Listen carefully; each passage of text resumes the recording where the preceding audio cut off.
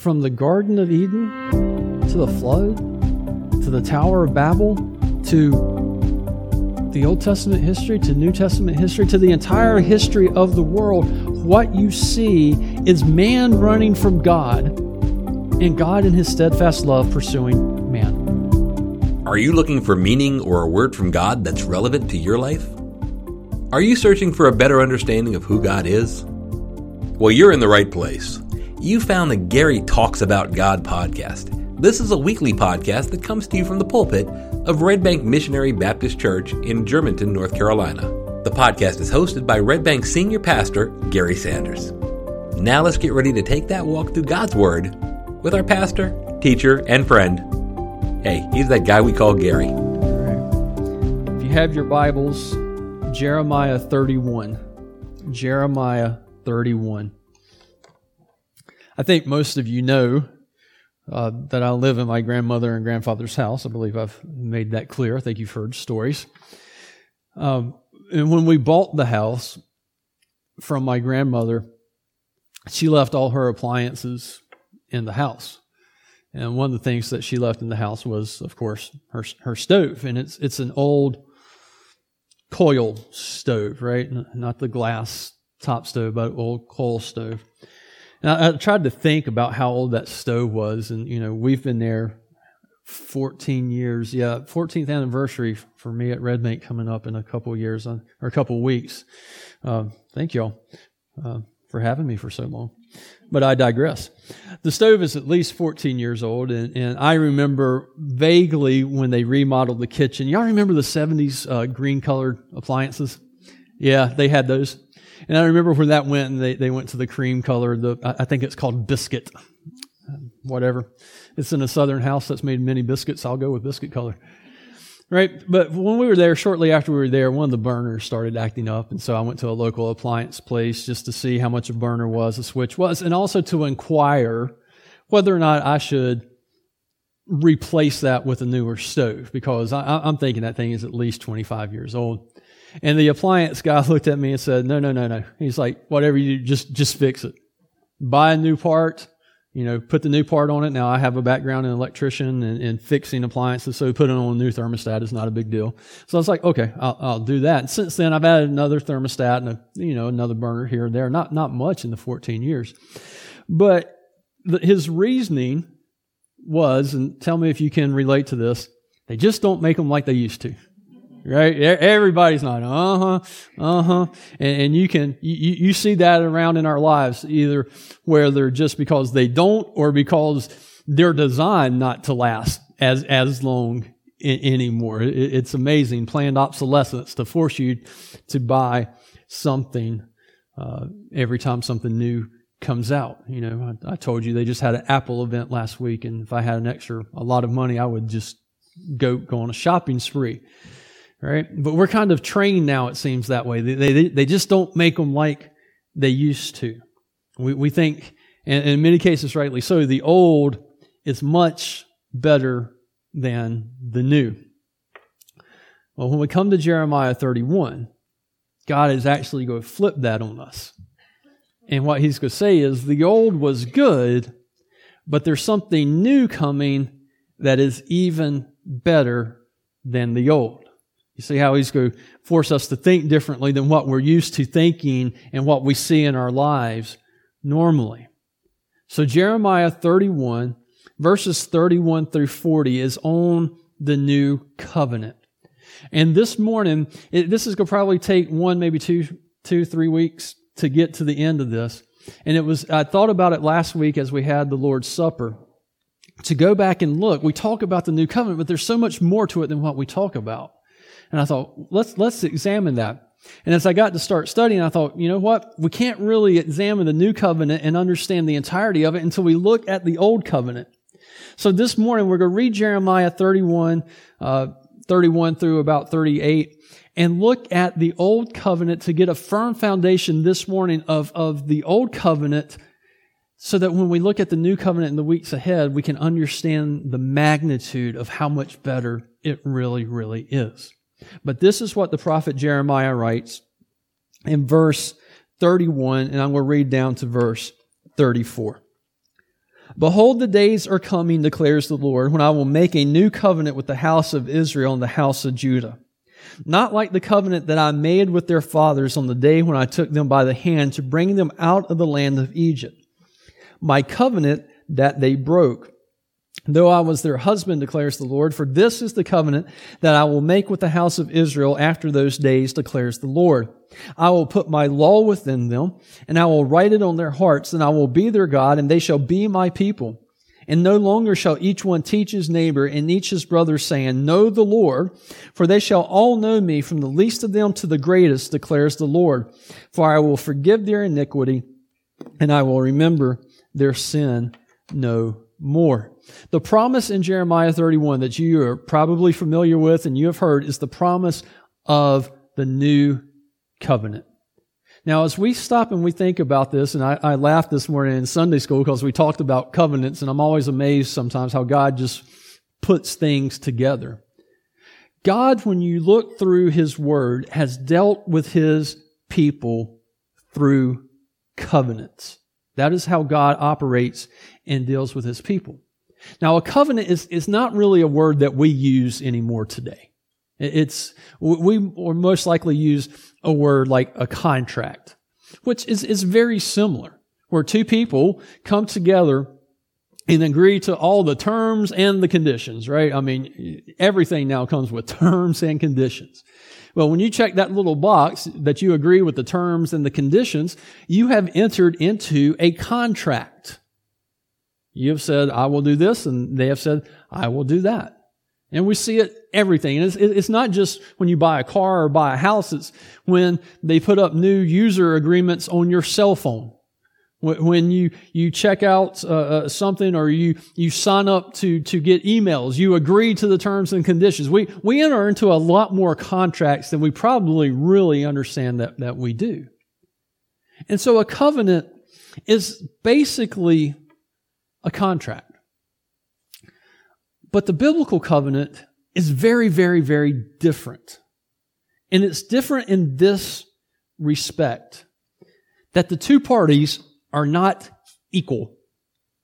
Because on the one hand, you have the all-powerful, eternal, creator God of the universe as one party, and the other party is temporal, weak, created man.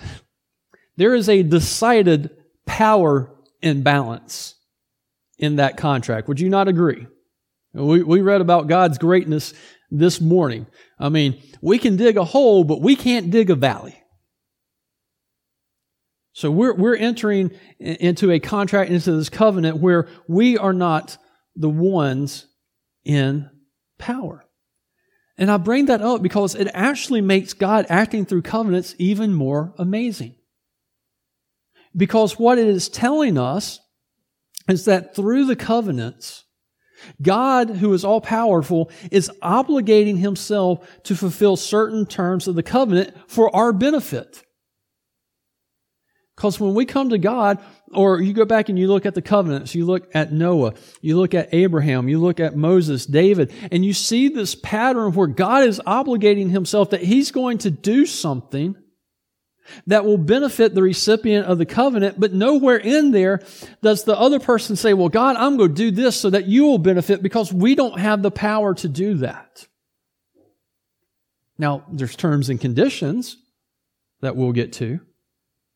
But isn't it amazing that God says, I want to operate and I want to deal with you through a covenant where I'm going to come up with the terms, I'm going to come up with the conditions, I'm going to tell you what I'm going to do, and I'm going to obligate myself to do that, not for my good, but for your good. It's pretty amazing to think that He will do that.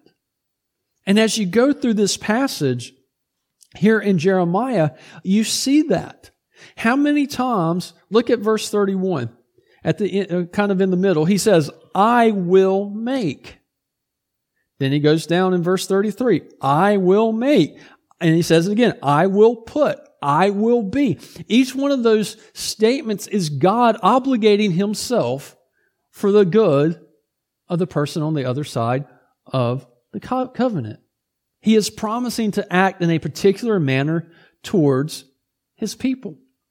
And in this particular passage, he says there's coming a new time where I'm going to operate within the context of a new covenant that's going to have new, by definition, benefits for you. He says there's coming a time when that's going to happen. Well, that kind of led me to think of some questions. And this morning, as we examine the Old Covenant, we're going to do it through a series of questions.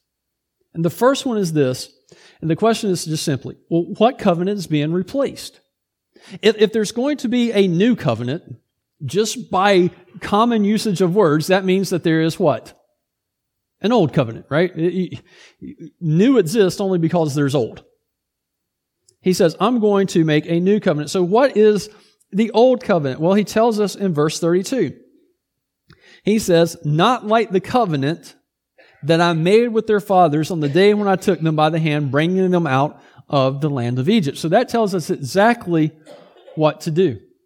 It tells us that we can go back to Exodus 19. And you can jot this down, or you can turn here, or if you check out the study guides on Saturday, you will see all these Bible verses. We can go back to Exodus 19. This is them. They have come up out of the land of Egypt. They are at Mount Sinai. And it says in verse 1, on the third new moon, after the people of Israel had gone out of the land of Egypt, on that day they came to the wilderness of Sinai. They set out for Rephidim, and they came into the wilderness of Sinai, and they encamped in the wilderness. Then Israel encamped before the mountain while Moses went up to God.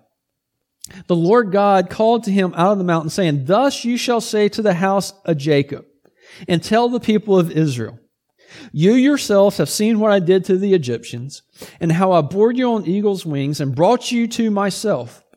Now therefore, if you will indeed obey my voice, and keep my covenant, you shall be my treasured possessions among all peoples. For all the earth is mine. And you shall be to me a kingdom of priests and a holy nation. These are the words that you shall speak to the people of Israel. So here it is. There's the covenant where God is saying, here is the covenant I am going to make with you. Go tell the people. And he does. He goes down and he tells the people. And in verse 8, they answer to him and says, all that the Lord has spoken, we will do. So God says to Moses on Mount Sinai, I'm giving you a covenant. Go tell the people. He tells the people. The people say, we're going to do it. Moses goes back up and says, God, they said yes. And Moses stays up on the mountain. And what happens in Exodus 19 and following to about Exodus 34 is God giving the covenant. Now, it is called the Mosaic covenant, but please, there's a little bit of a distinction between the terminology when we say the Mosaic covenant and the Abrahamic covenant. The Abrahamic covenant was made with Abraham for Abraham and his descendants. The Mosaic covenant is really given through Moses for all the people of Israel, but for shorthand, it's just simpler to call it the Mosaic covenant. And so for all those chapters, beginning in chapter 20, where it starts with the Ten Commandments, God outlines the covenant in very specific details.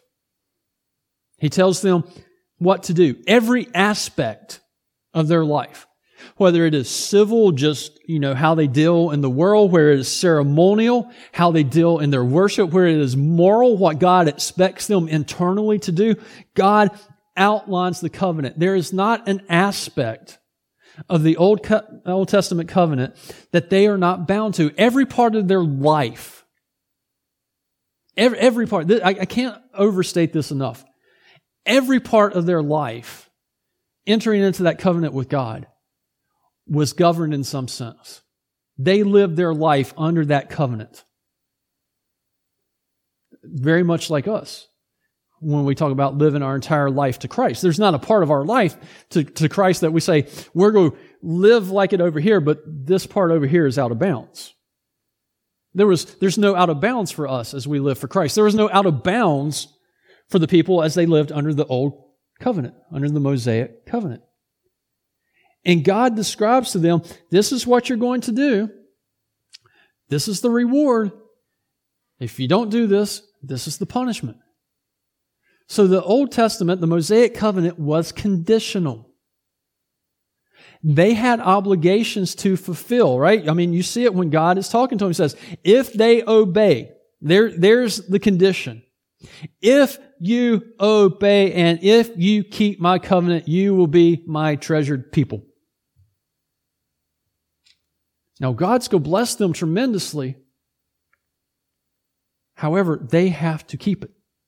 They have to follow the laws. If the sacrifice, and we'll just talk about it in the context, because when we think about the Old Covenant, we think of the sacrifices. If the sacrifice says, and they didn't have the Julian calendar, so please understand, but if the sacrifice says, on November 7th, you grab a sheep, and at 11 o'clock, you make the sacrifice in this prescriptive manner, then November 7th, they had to do that in that specific way to obey and fulfill and keep the conditions of the covenant. There was no derivation. That's what they had to do. It was a very externally focused, conditional covenant.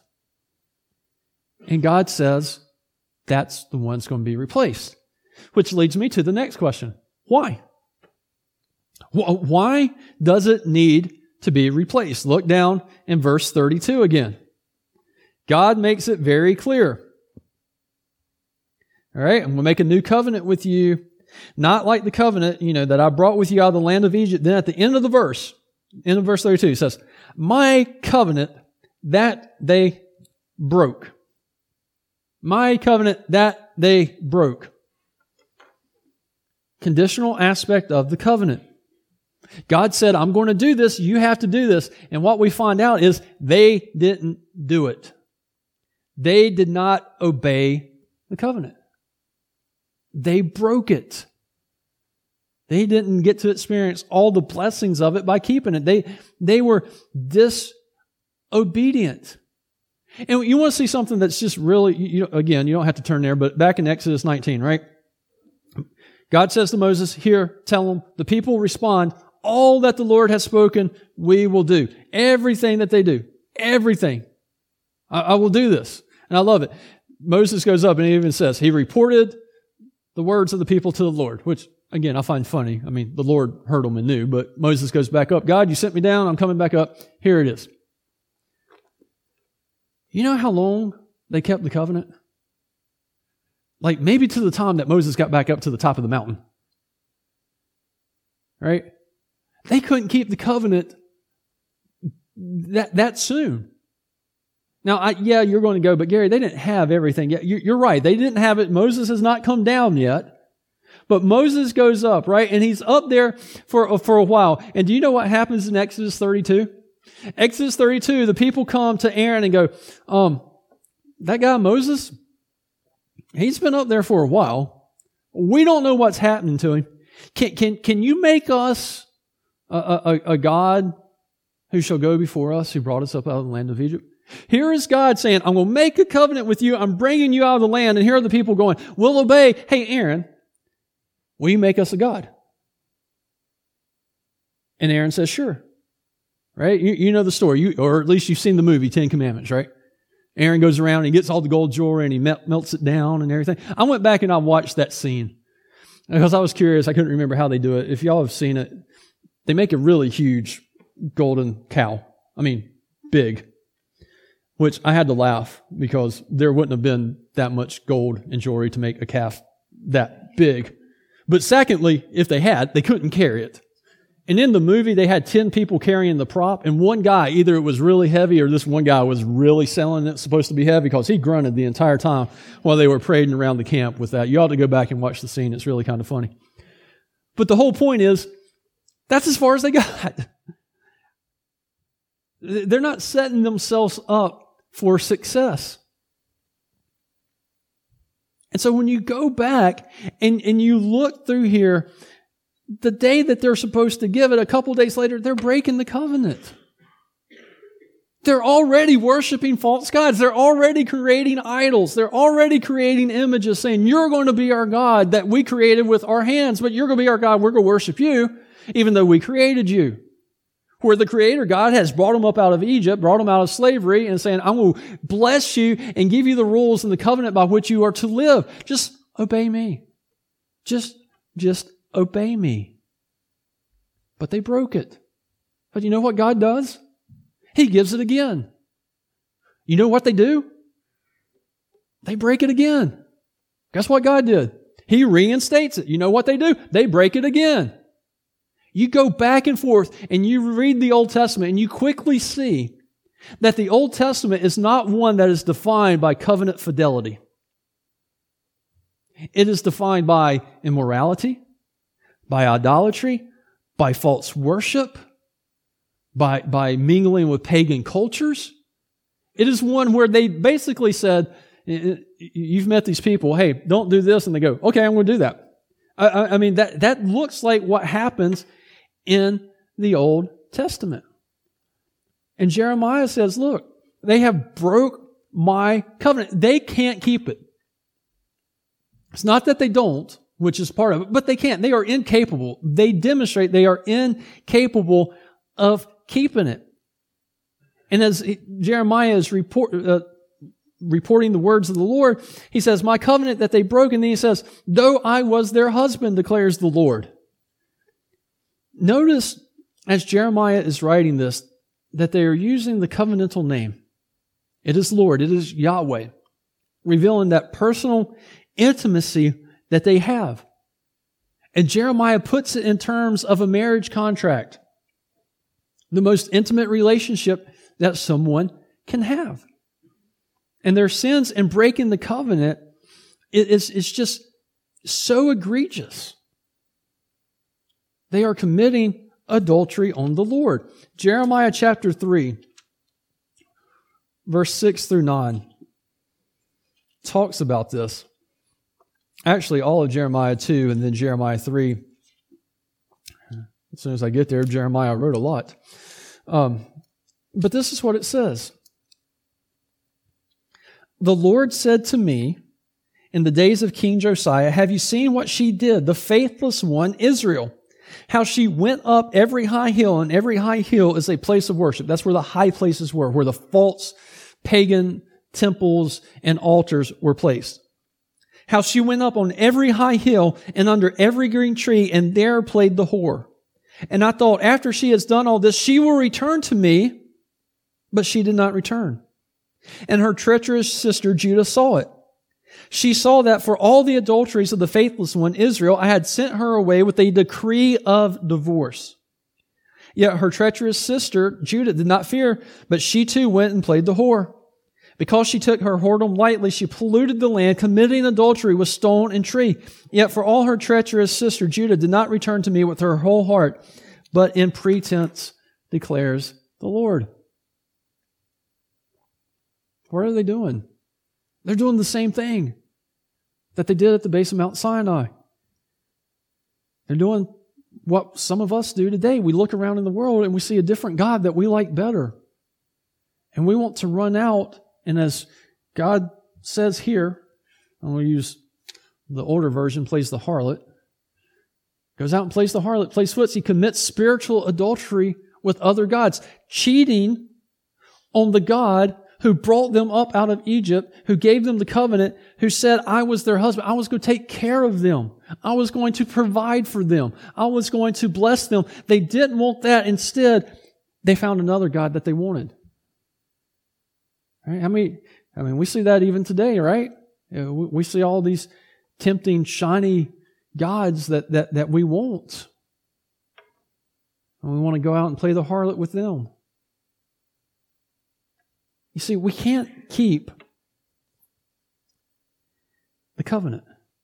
Israel couldn't keep the covenant. They were covenant breakers.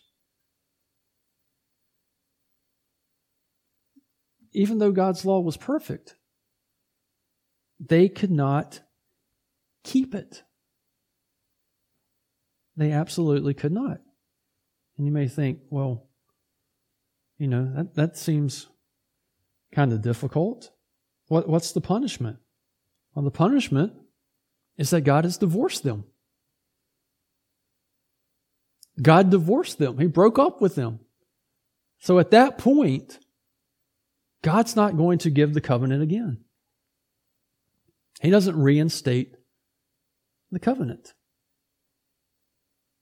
which is probably what everybody is expecting them to do. It's what the people of Israel would expect. He's going to reinstate the covenant. And He doesn't. So the people cry out. They think it's not fair. Look at verse 29. He quotes the old proverb, the fathers have eaten sour grapes and the children's teeth are set on edge. And the point that they're trying to make is the people now who are going to be carried out are going, wait a minute, it wasn't my fault. Don't punish me for what our parents did. And Jeremiah clears it up really quickly in verse 30. He says, no, you're dying for your own iniquity. You're dying for your own sin. The same is true today. We don't die and we're not eternally separated from God because of a sin that somebody else committed. It's because we committed the sin. We committed iniquity. We don't like to think about that. It's easier, especially today, right? Everything today is blame somebody else. It's not my fault. It's somebody else. And God says, no. The punishment is because you sinned. And at this point, it's over. I'm done with you committing adultery. We're divorced. So you might think, well, why did God give the covenant in the first place? If they're not able to keep it, it doesn't really seem fair. And I would agree with that. However, God didn't expect them, and the condition was not for them to be perfectly sinless. That was not the requirement. The requirement was to obey God and keep His covenant. Simply stated, it was for them to love God with their whole heart, mind, and soul. When you go back and you look at it, think about it. If the covenant demanded sinless perfection, why then did God give commands that if they sinned, what they were supposed to do to make restitution for their sin? Right? One act of sin did not cut them off from the covenant. There was prescriptive measures to take care of that sin. God in His grace built it into the covenant because He knew that they couldn't keep it. But He says, look, if you obey me and you love me, then I'm going to show steadfast love to you for thousands of generations, to those who love me and keep my commandments. You want to enjoy all the blessings of the covenant? All you have to do is love me. Trust me. Trust me that I'm taking you into the land, right? How'd that work for them? They get to the land, they do a U-turn because they didn't trust Him. So God is extending to them in this covenant, in the old covenant, grace to His people. It really is. We don't think of it in terms of a grace-filled covenant, but it is. Because He says, Exodus 34, 6 through 7, that He will forgive the iniquity and the transgressions and their sins. He gave it to them as a way that God could demonstrate His grace towards them. Right? If you do this, then I'm going to bless you. If you love me and if you trust me, then I will pour my blessings out on you and I will show you grace and mercy. God gave them that external mechanism so that they could benefit from that. But He also gave them the old covenant so that they would be ready when the Messiah came. So that they would be ready when, as Galatians 4:4 says, in the fullness of time, God sent forth His Son. So that when Jesus Christ the Messiah steps on this earth, they would recognize Him and understand, as it says in Galatians 3:24 through 26, that the law was just a guardian until Christ came so that they might be justified by faith. But now that faith has come, we are no longer under a guardian. For in Jesus you are all sons of God through faith.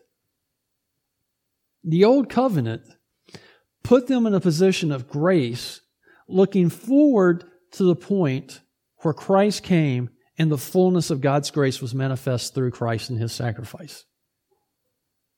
It was both we talked about this morning, worship, looking forward. It was a forward-looking covenant to something better that would come. But until the better came, it kept them in grace because they were going to be obedient to God's commands. He was preparing them. So what does God do? Well, in verse 31, it tells us. He's making a new covenant. He's making a new covenant. He's not going to reinstate the old. Right? He divorced them. They're done. It's conditional. They broke it. He says, I've divorced you. You've played the harlot.